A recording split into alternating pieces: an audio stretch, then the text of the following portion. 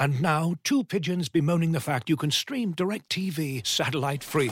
Hey, Frank, a little birdie told me you don't need a satellite dish to get DirecTV. What's little birdie? Was it Jimmy the Sparrow? It's a figure of speech. Point is, you can stream DirecTV over the internet now. Oh, sure. Next you're going to tell me those big birds are made of metal and filled with people, right? You mean airplanes? Stream DirecTV without a satellite dish. Visit DirecTV.com. High-speed internet service required. Terms and restrictions apply.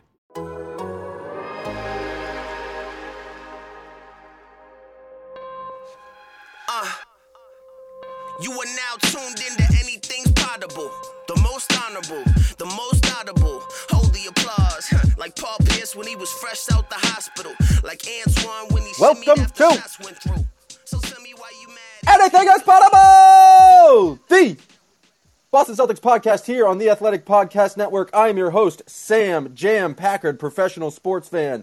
And I'm joined, as always, by the kid, the god, the legend himself, Celtics beat reporter from The Athletic, Jay King. Ladies and gentlemen, and we are coming to you live on a Friday morning, the morning after a thrilling overtime game, rematch of the finals between the Boston Celtics and Golden State Warriors. The Celtics managed to pull this one out in overtime, winning, I am blanking on the final score right now, 121-118, in which, Jay, this was a pretty ugly basketball game in terms of just shot making and what the Celtics have done on offense this entire year. I'm looking at their shot profile right now. So many missed shots in the paint, so many missed threes for the Celtics, and it's just rather remarkable how the hell they came back and managed to put themselves in this game. Just an absolutely wild last 2 minutes of the game and overtime. I would describe it as an ugly win. Joe Mazzulla refuses to say there's any bad wins or anything like that. But what was your biggest takeaway from just a kind of banana lands game against the Warriors? It was kind of a baffling win. Like, I'm still not really sure how the Celtics won that game. Because their mistakes, it wasn't like they made all their mistakes early and then played like perfect basketball down the stretch. Oh no. They Tatum had 3 turnovers in the last 3.5 minutes, including and everyone was just bad. It was just bad turnovers. Al Horford had 2 huge blocks, and then each time Tatum just gave the ball right back. Once Jordan Poole just picked it off and went in for a dunk. The other time, Tatum got stripped from behind, and Andrew Wiggins ended up with a wide open corner 3, and the Celtics were really lucky that he missed it. But they just kept kind of plugging away, played a lot of defense. They limited Steph Curry and Klay Thompson throughout the fourth quarter and overtime. Just really, really did a good job on the defensive end. And then Al Horford was just really good. And Jaylen Brown hit a 3 to bail him out at the end of regulation. They made a lot of winning plays, but they also just made a lot of stupid plays. They also made a lot of losing plays. They would just follow up winning play, losing play. Marcus Smart tried to throw the ball away. I'm not sure Jaylen Brown actually saved that ball at the end of the game, but yeah, I think they really did win this game on their defense. They held the Warriors to 17 points in the fourth quarter, which is just incredibly impressive. Warriors they were just 7 for 22 shooting in the fourth, and I think 2 for 6 in overtime. So yeah, and they're just a constant struggle on defense. Just the plays that are so impressive is when Steph drives, relocates, and just hits these dagger threes. He did that a couple of times against the Celtics, and then even in just with how much attention you have to give to Curry. Just 2-man games with Draymond and Klay and just Jordan Poole. They have so much movement on their offense that I thought the Celtics did an incredibly impressive job on the defensive end of just slowing down the Warriors. With that being said, I'm still just confused about that final 2 minutes. They're down 4. Steph kind of goes for that FU 3. He misses, and it's an easy leak out for Tatum. And then there's just kind of wild Al block, and then that Jaylen Brown 3, which after they've not been making any threes for most of that fourth quarter. They missed so many open threes. It felt like down the stretch that it was just a grid. I guess you describe it as gritty, but like for as many winning plays as they make, I'm going to say it again, they made that many losing plays. It just happened that it kind of worked out for them in the end.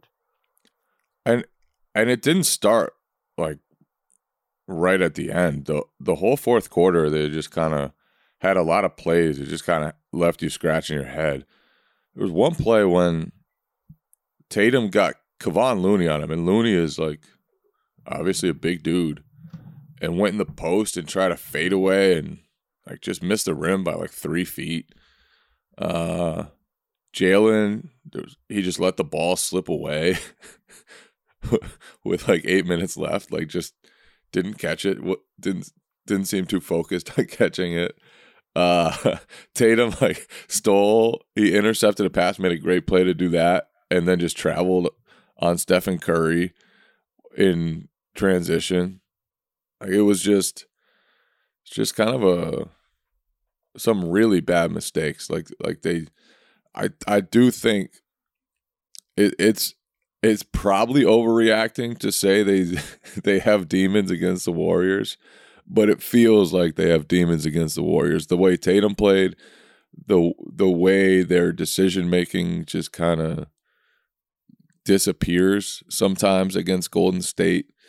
Golden State, obviously, they're like an average defense this year, but they can really ramp it up, and they play with a lot of physicality, and they have Draymond Green and Kevon Looney and Andrew Wiggins, a lot of guys that really make an impact at the rim.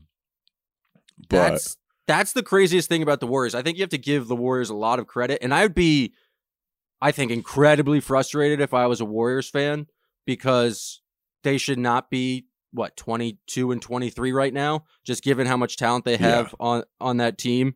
But like their defense, especially around the rim, I don't know if it's like some sort of curse or it's just the Warriors have extreme talent in Looney and Draymond especially. But like the Celtics just turned into entirely different basketball players when getting into the paint and approaching the rim against the Warriors. And I think the Warriors have incredibly good hands. They're very good at going straight up, but the Celtics smoked so many bunnies, and then also just like had a real tough time of getting good looks against the Warriors. I think they were like trying to get some contact and didn't get as many foul calls as they wanted, but the Warriors are just so incredibly tough at the rim. And I think they do a really good job of funneling you to the rim, because the Celtics are normally launching threes, and that's just not, they did not take nearly as many threes in this game as they kind of normally do. And so I just think the Warriors defense deserves a lot of credit. One, for showing up on the road, which apparently they have not done all year, but there's just something special about what the Warriors do in terms of their rim protection that just makes it like, I don't know if it's a boogeyman in Celtics heads, but they're just feel like a completely different basketball team in the paint and in the restricted area when they're playing the Warriors. Yeah, and that's something the Warriors do. They have they are allowing the fewest amount of shots at the rim by far. Like they're head and shoulders above everybody else in that category.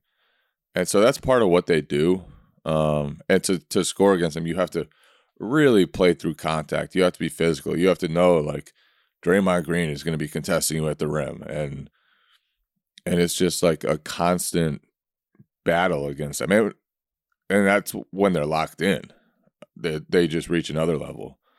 And obviously they see the Celtics and get locked in and play with a level of physicality they haven't mustered all the time this season. It was a fun game. It was a really fun game to watch, but also like just a bizarrely badly played game at times. Even the end of overtime, like what were they doing? How they almost gave away that game at the end of overtime after going up 8 points and having some really good possessions to do so. Then it was like they became a high school team, just throwing the ball all over the gymnasium. I'm pretty sure Marcus Smart threw the ball out of bounds. I don't think Jaylen Brown actually saved that ball. There's just really like being up 7 or being up 8 with that much time left, there's just like should be no reason for the Warriors to get back in that game, but it was pretty wild. I think we have to give a lot of credit to Jaylen Brown, especially for his play in that overtime. I just talked about how much the Celtics struggled in the paint and getting good shots off. But Jaylen really came up with some huge buckets in OT after pretty much struggling the whole game and not really being a presence offensively. It's his first game back from injury, but I thought in overtime, he just kind of bullied his way into the paint and made some pretty tough floaters or just like push shots. And that was like a huge kind of momentum swing for the Celtics because Jason Tatum at that point had played the entire second half. I think he looked exhausted. He had some of the just terrible turnovers where he just kind of threw the ball to no one. They needed some sort of scoring punch there. And I thought Jaylen Brown coming in and just knocking down those shots, just those 2 shots in the paint was huge for the Celtics, just for them to get out and get some points in the overtime. It was kind of hilarious. Tatum played the entire, I think it was the last 41 minutes that he played, which is kind of wild for a regular season game. It was easily the most minutes he's played this season, as 48 minutes would probably be for most guys. And it was just funny because they try to downplay the importance a little bit of seeing the Warriors, and then you just see they were just lying straight to our faces. Al Horford's out there doing the too little celebration. Like, Al Horford doesn't do shit like that. Every once in a while, he'll like flex or something, normally in a playoff game. But he was out there doing the too little celebration. And I do think the way he started the game, Horford, was really important. Celtics started their big last season starting lineup for the first time all season because of injuries and whatnot. And the Warriors went small. It was like really weird contrast. And Horford just took Wiggins to the post. And Horford, we haven't seen a post up hardly ever this season. And for him to be capable of doing that against Wiggins, who's not a small guy, like that's a big, sturdy wing defender. So that was big. That was important for the Celtics, like to just have that level of physicality from the start. But it was clear it wasn't another game though. I mean, Tatum played 41 straight minutes. He had a really weird game because he made a lot of bad decisions. Obviously didn't shoot the ball well.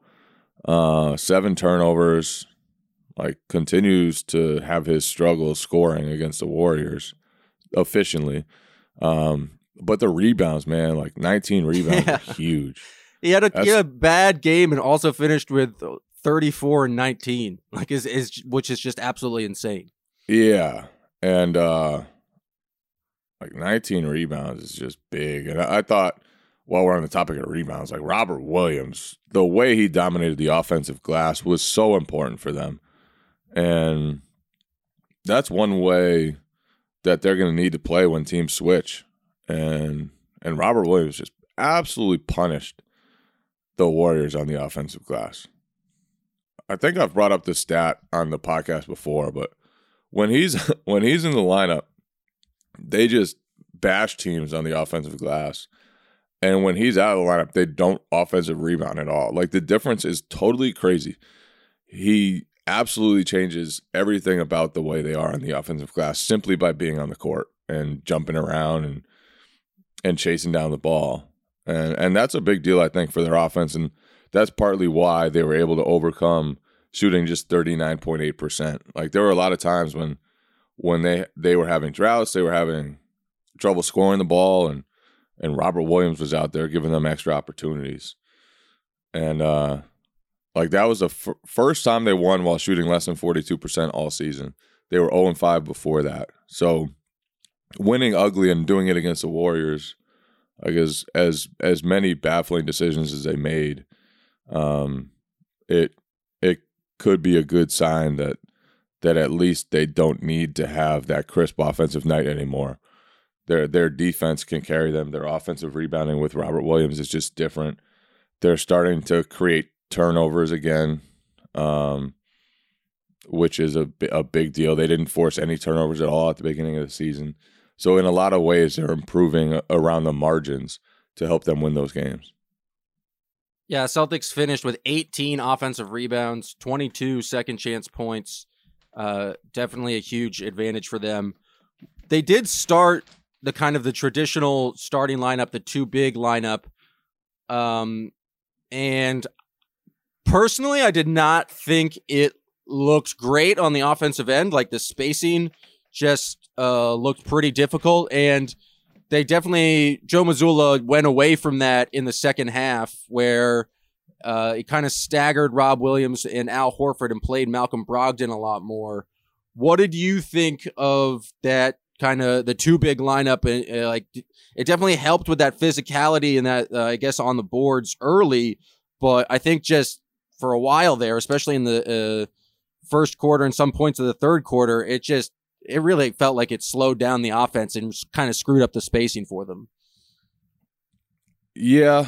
But I mean, defensively, that's just such a good lineup. Like, it's so hard to score on those guys when they have those five players on the court. And the offense, like, it's not going to be the same. It's definitely not going to be the same as it is when Al Horford is in and they're playing 5 out, or when just Robert Williams is in, and they have all ball handlers and creators around him. But yeah, it wasn't the best night from that group. Well, there's some possessions where, like, with that group, the possession is just Rob Williams in the corner, and that feels like a wasted possession. If you're going to have the two bigs in, it feels like you either need to be playing with some pick and roll with Rob at the top of the, like as the screener, or playing like dribble handoff games with Rob, or getting Rob involved in the action, because any possession with it's just Robert Williams in the corner feels like a kind of a win for the defense. And I think you're right that their defensive capability of that lineup is important, and so they're going to need to figure out how to play with that lineup. But I thought it was interesting that, like, you play those two bigs, then we see a stretch of Luke Cornett. And Luke Cornett, like, I think did a decent job, but they certainly were attacking him there when he was in the game. And so I just thought it was an interesting dynamic that like they kind of started with that lineup, and then as soon as they got to the kind of the second half and overtime, we saw a lot more Malcolm Brogdon, which felt like just a more effective lineup for them in the second half, just because they needed that spacing, and especially against like kind of the switching that the Warriors did. It's not like they're going to throw a bunch of post-ups to their two bigs, and so it felt like they just needed to get some smaller guys out there and create a little bit more space for drives and things like that. Yeah, and it felt like the Warriors really were going to make Horford and Robert Williams be the ones to do stuff. Did Robert Williams get told before the game that he's allowed to shoot? Like, I feel like this was the most aggressive we've seen Robert Williams on offense in a while, and I say that only because I think he actually took a jump shot from about 6 feet, and I'm just not used to seeing him do that. Yeah, he hasn't. I feel like last year he took a few, like the occasional 12-footer or so. We haven't really seen him try that this year. I thought there were some good moments where they found Rob, where they found Al inside. But again, like, the Warriors just take away so much at the rim, and even with a much bigger lineup than the Warriors, the Celtics weren't really able to get to what they wanted to inside. And that I think that's probably the disappointing part, the most disappointing part about Tatum's 9 for 27 performance. And he was able to get to the line, which was a big deal, and being able to rebound, to get to the line, to get some points like that, just kind of manufacture stuff. That's a big deal.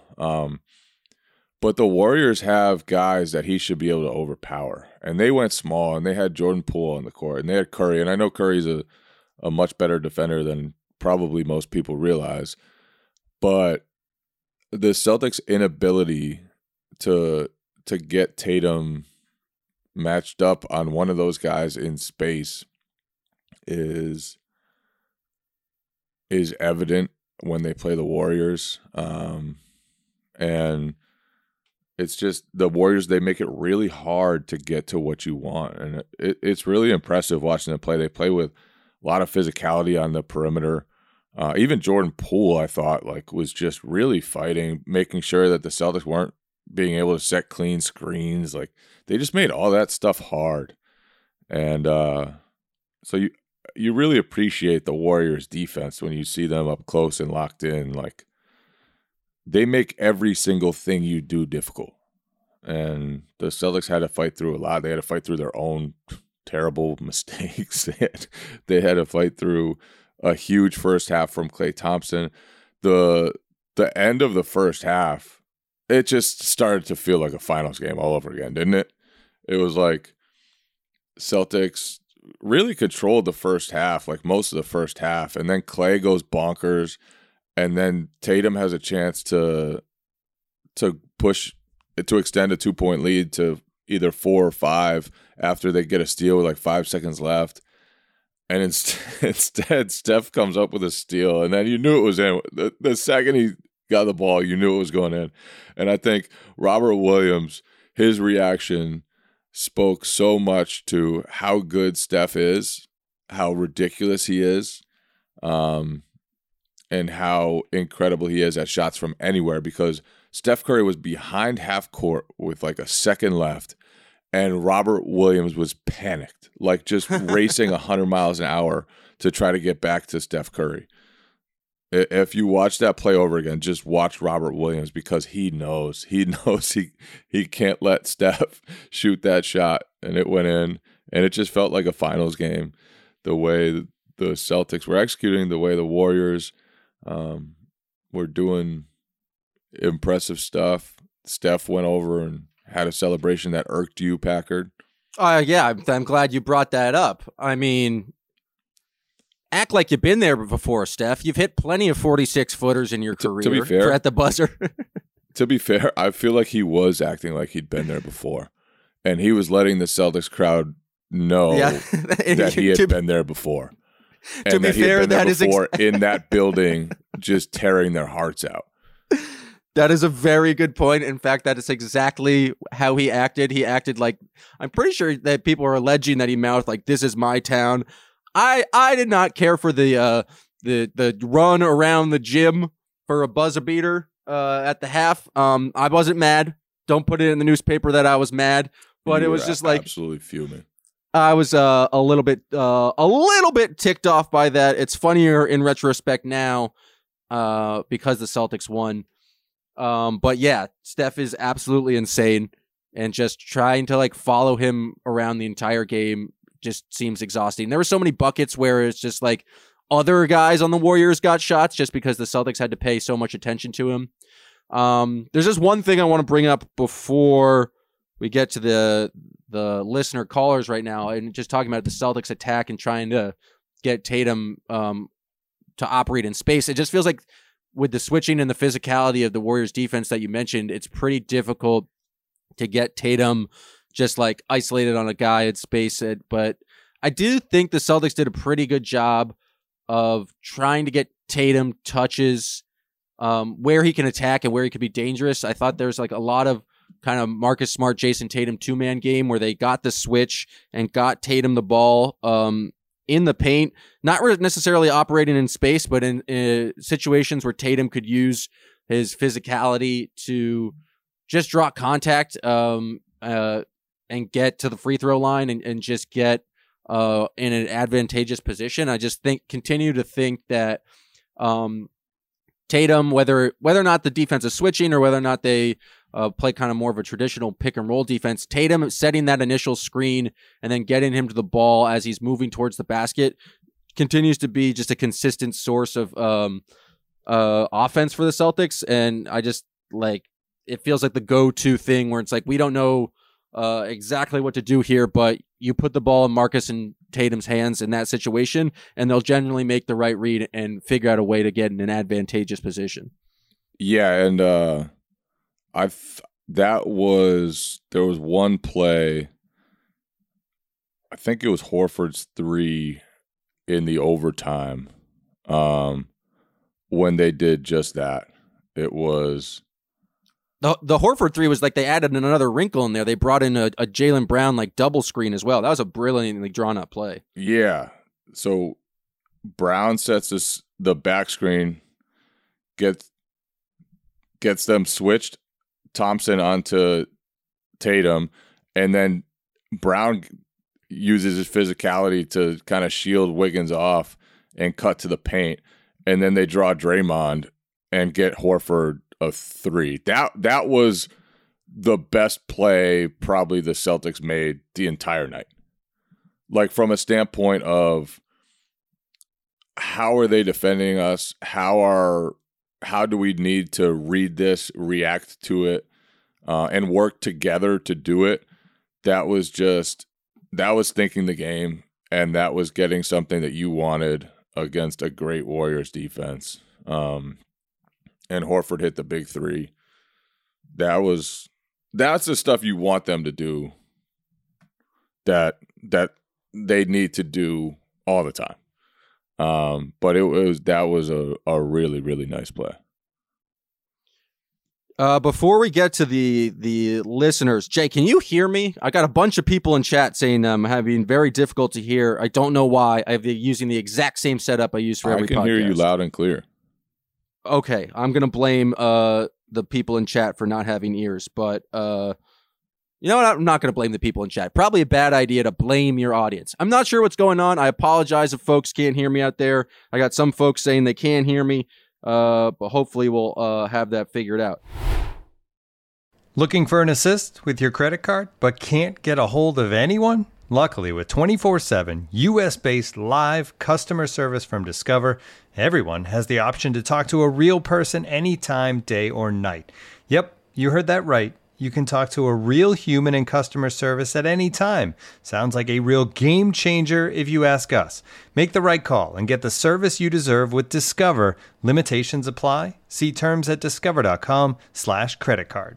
This episode is brought to you by Michelob Ultra, the official beer sponsor of the NBA. Want to get closer to the game than ever before?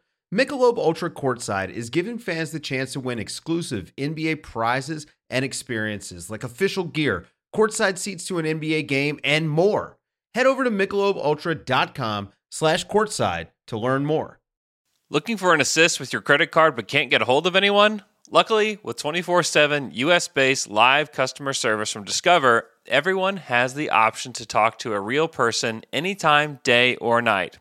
Yep, you heard that right. You can talk to a real human in customer service anytime. Sounds like a real game changer if you ask us. Make the right call and get the service that you deserve with Discover. Limitations apply. See terms at discover.com/creditcard. As you've probably heard by now, we've teamed up with BetMGM this season. We'll be using BetMGM lines to make all of our picks, and we'll have special offers for our listeners each week. If you haven't signed up for BetMGM yet, use bonus code The Athletic, and you'll get a 1-year subscription to The Athletic, plus up to a $1,500 first bet offer on your first wager with BetMGM. Here's how it works. Download the BetMGM app and sign up using bonus code The Athletic. Make your first deposit of at least $10. Place your first bet on any game and claim your voucher for a 1-year subscription to The Athletic. See BetMGM.com for terms. U.S. promotional offers not available in D.C., Mississippi, New York, Nevada, Ontario, or Puerto Rico. Gambling problem? Call 1-800-GAMBLER. Available in the U.S. Call 877-8-HOPE-NY or text HOPE-NY 467-369 in New York. Call 1-800-NEXT-STEP in Arizona. 1-800-327-5050 in Massachusetts. 1-800-BETS-OFF in Iowa. 1-800-270-7117 for confidential help in Michigan. 1-800-981-0023 in Puerto Rico. First bet offer for new customers only in partnership with Kansas Crossing Casino and Hotel. Don't forget, if you haven't signed up for BetMGM yet, use bonus code The Athletic, and you'll get a 1-year subscription to The Athletic, plus up to a $1,500 first bet offer on your first wager. Right now, let's go to Grant G. Come on down to The Price is Right. Grant G, how are you doing? Thank you guys for having me on. It's been a minute, but what an incredibly great eyesore of a game to watch. But that's kind of how you expect these Warriors-Celtics games to play out. Glad to see the Celtics finally win that matchup because it's been kind of frustrating last 4 games for them against the Warriors. But betting-wise, though, what a weird game. I had the lock of the century last night. Warriors team total under 117.5. Warriors average 115 on the road. Celtics give up 112 at home.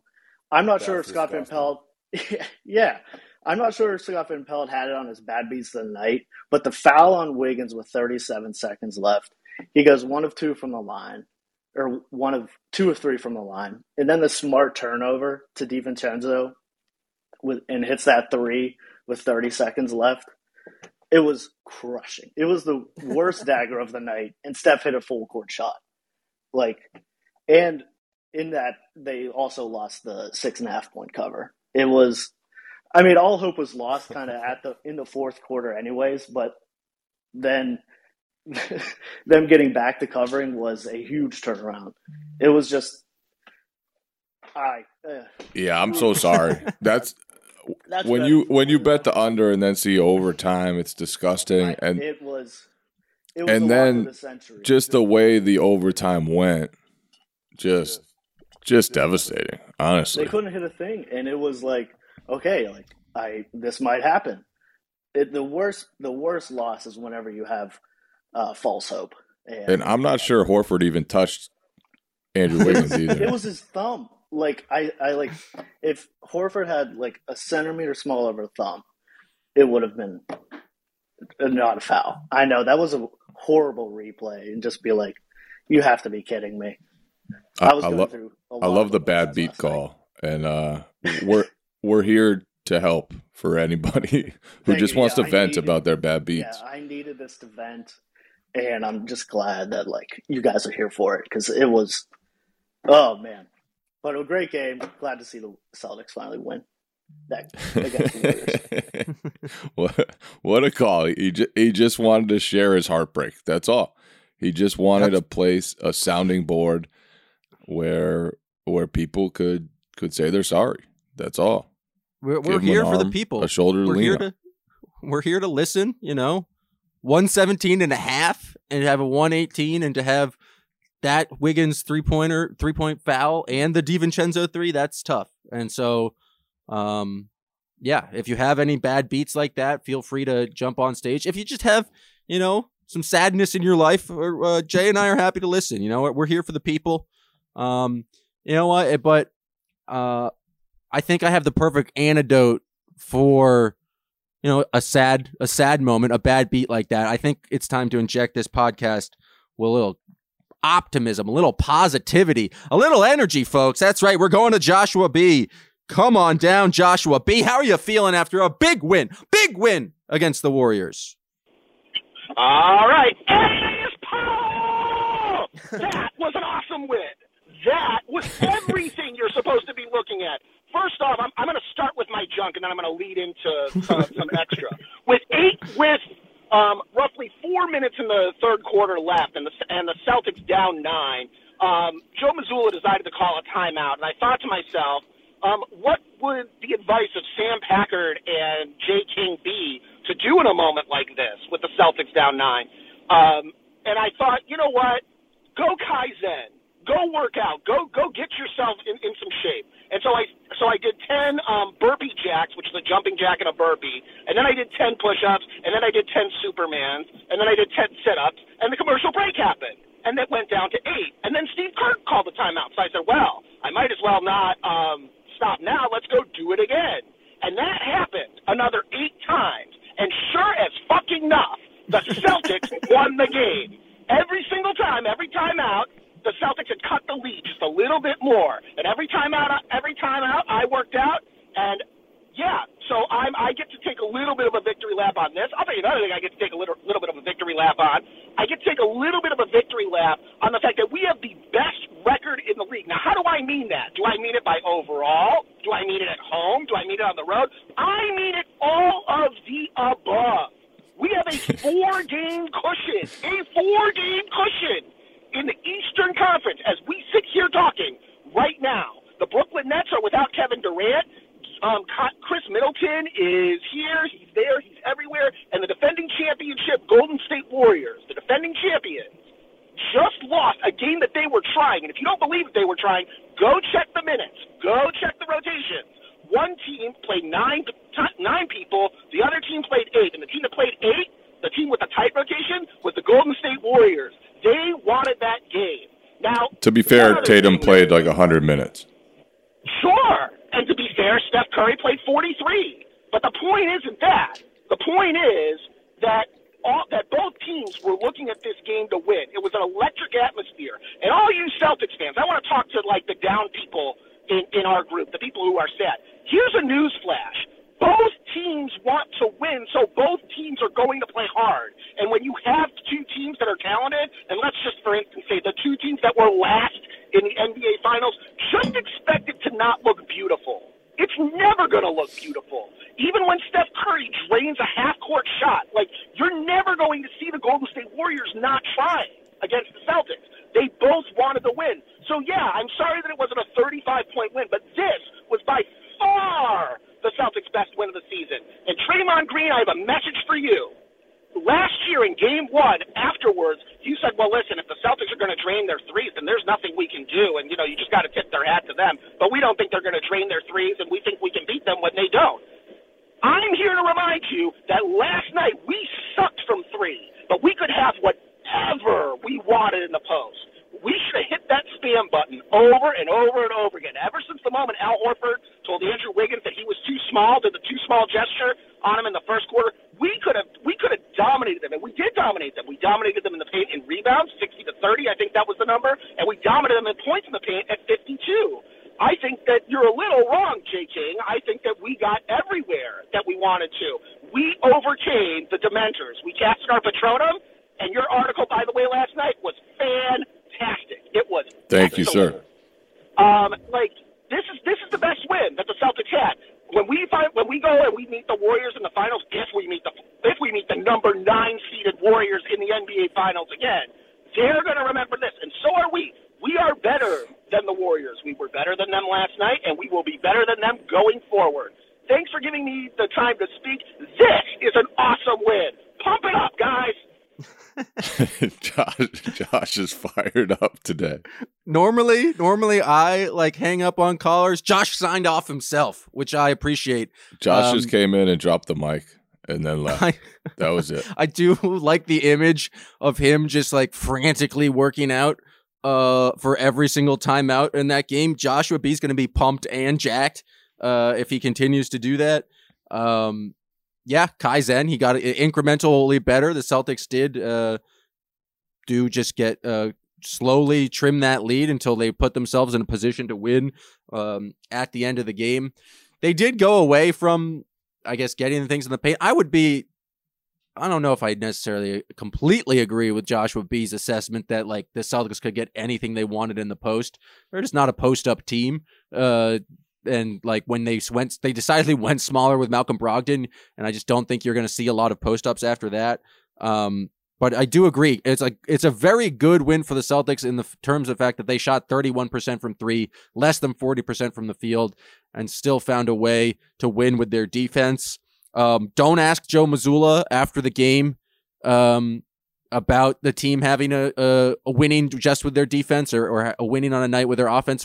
He had some sort of response to B-Rob, who tried to ask a question like that. He's like, we're top 5 in league, top 5 defense, top 5 offense. We're a great defensive team.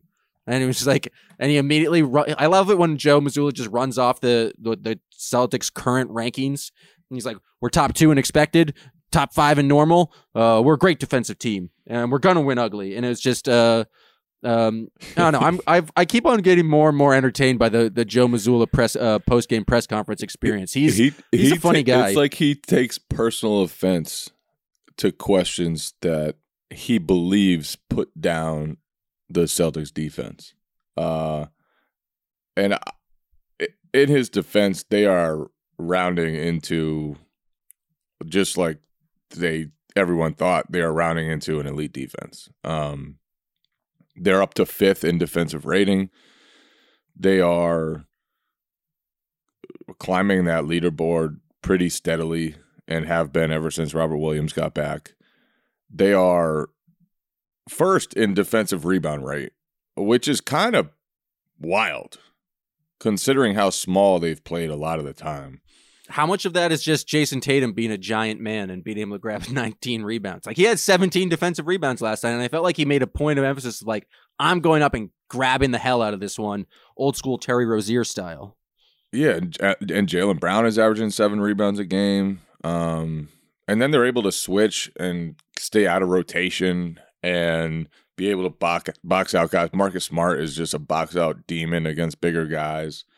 But for them to play as small as they have and still lead the league right now in defensive rebound rate and have Robert Williams miss most of the season, like that's a kind of eye-opening stat that I never would have expected coming into this season.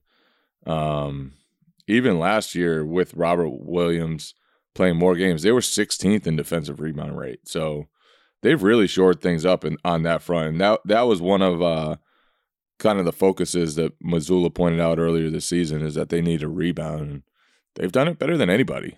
So he is right that they're going to win ugly, but it is funny how he gets like almost combative when faced with the idea that the Celtics haven't won ugly very often this season. They were literally 0-5 when they shot less than 42% from the field before last night. So, Joe, you really haven't won that ugly. That was the ugliest win of the season.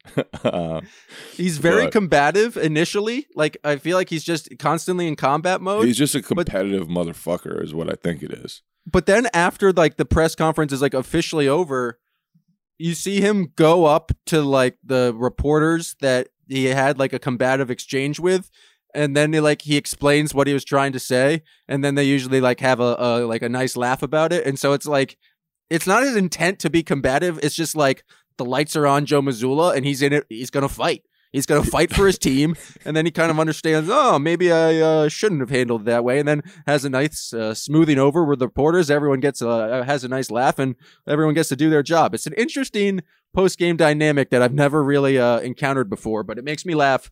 Every post-game I've sat in on, and I've decided to sit in on the post-games more and more now that I had less school over break, but like it's entertaining. It's just pure I laugh every single Joe Mazzulla post-game press conference. And he's so sarcastic that sometimes you don't know whether he's being sarcastic or not. Like you can't tell by his tone of like whether or not he's messing with the reporter or he's just like being kind of mean, and it's like hard to decipher. Good times with Joe Mazzulla.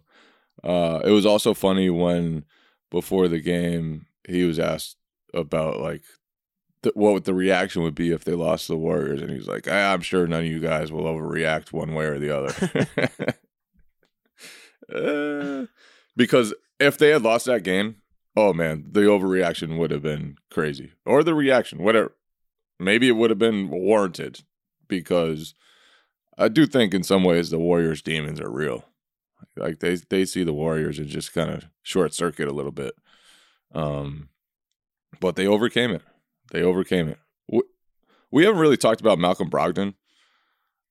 I thought, even though he went 5 for 15 and missed some bunnies, I thought he was really important to their win.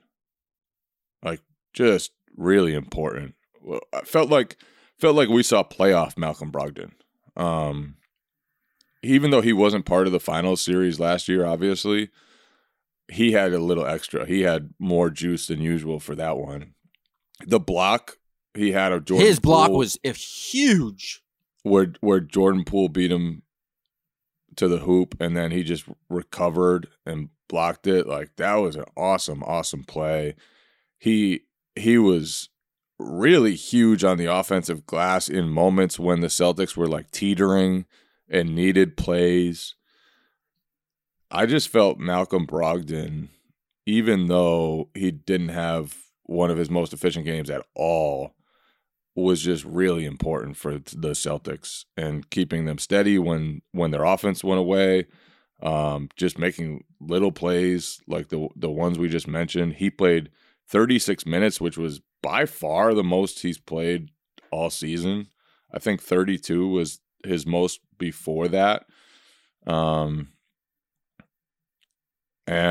so that was just another sign the Celtics treated it more like a playoff game than a regular season game. Malcolm Brogdon with 36 minutes, a guy they've tried to manage all year, a guy they've tried to keep his minutes down all year, but they needed him on the court, and he's important. The Warrior series is the reason they went and got him, right? Because they realized they needed more options to play small, and Derek White was 0 for 6, and obviously he can help you in other ways, but he was having one of those nights where like even open threes were difficult, and Malcolm Brogdon just kind of came in, ran offense, made huge plays, and like that's why they got Malcolm Brogdon for games like that when the other team goes small and they have to go small, and he gives them just another dynamic that they didn't have last season. Yeah, you mentioned he had 2 offensive rebounds, and they both led to points. They were just huge moments for the Celtics when they were really struggling. And one of the big things that kind of started the Celtics kind of creeping back into this game, Marcus Smart did a drive, like spin move on Steph Curry, and kicked it back out to Malcolm Brogdon, who hit an open 3.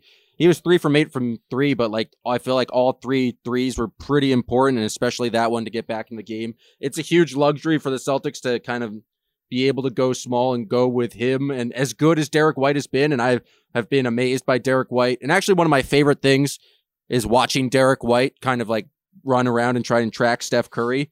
We didn't get as much of that that in is tonight's a beautiful game. thing. But because it was just like Brogdon felt like they felt like the Celtics needed more on the offensive end, and Brogdon just with his shooting and playmaking is just that much better than White. But it's like such a luxury for the Celtics to have, was like when they go small, they could go with the offensive minded guard in Brogdon. They could go with a defensive minded guard in White.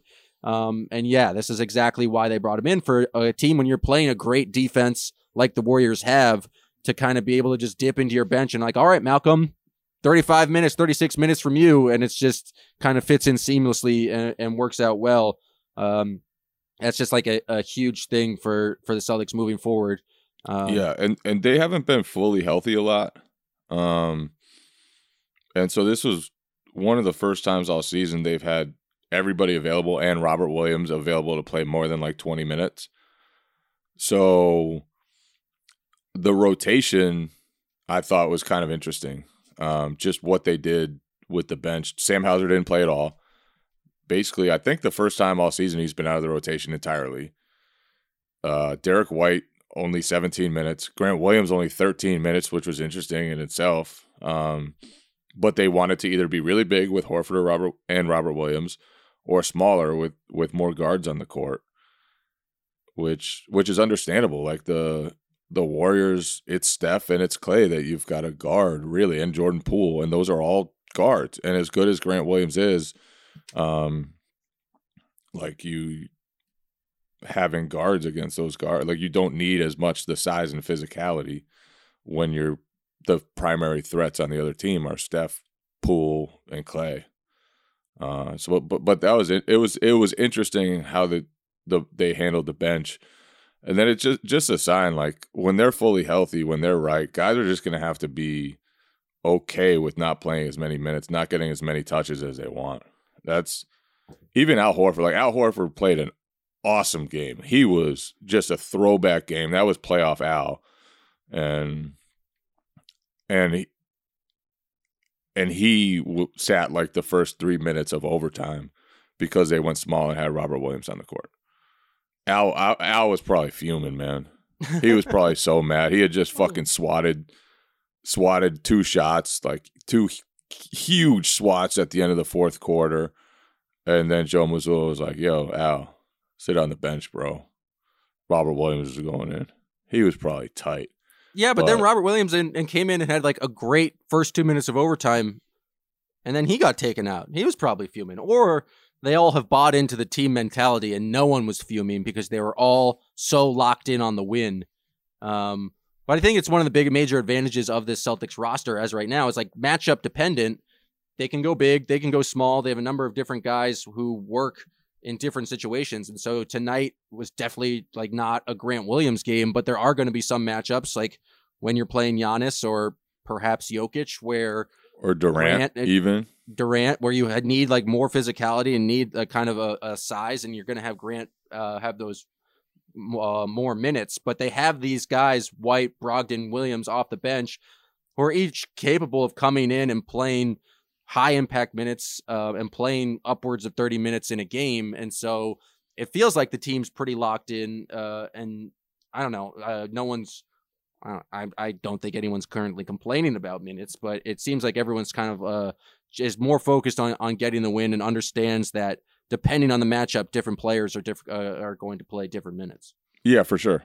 And that's just going to be how it is. Like, unless you're Jason Tatum, Jaylen Brown, or probably Marcus Smart, then you're going to have times when you're not on the court when you want to be on the court.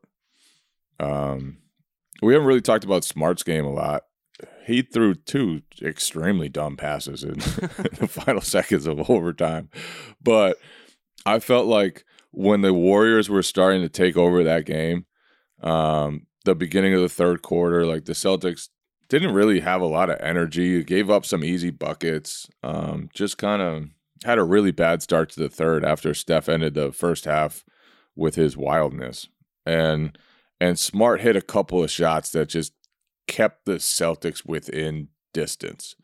There was one 4 minutes into the third quarter, hit a 3 when the Warriors were up 4, and then Warriors went up 9.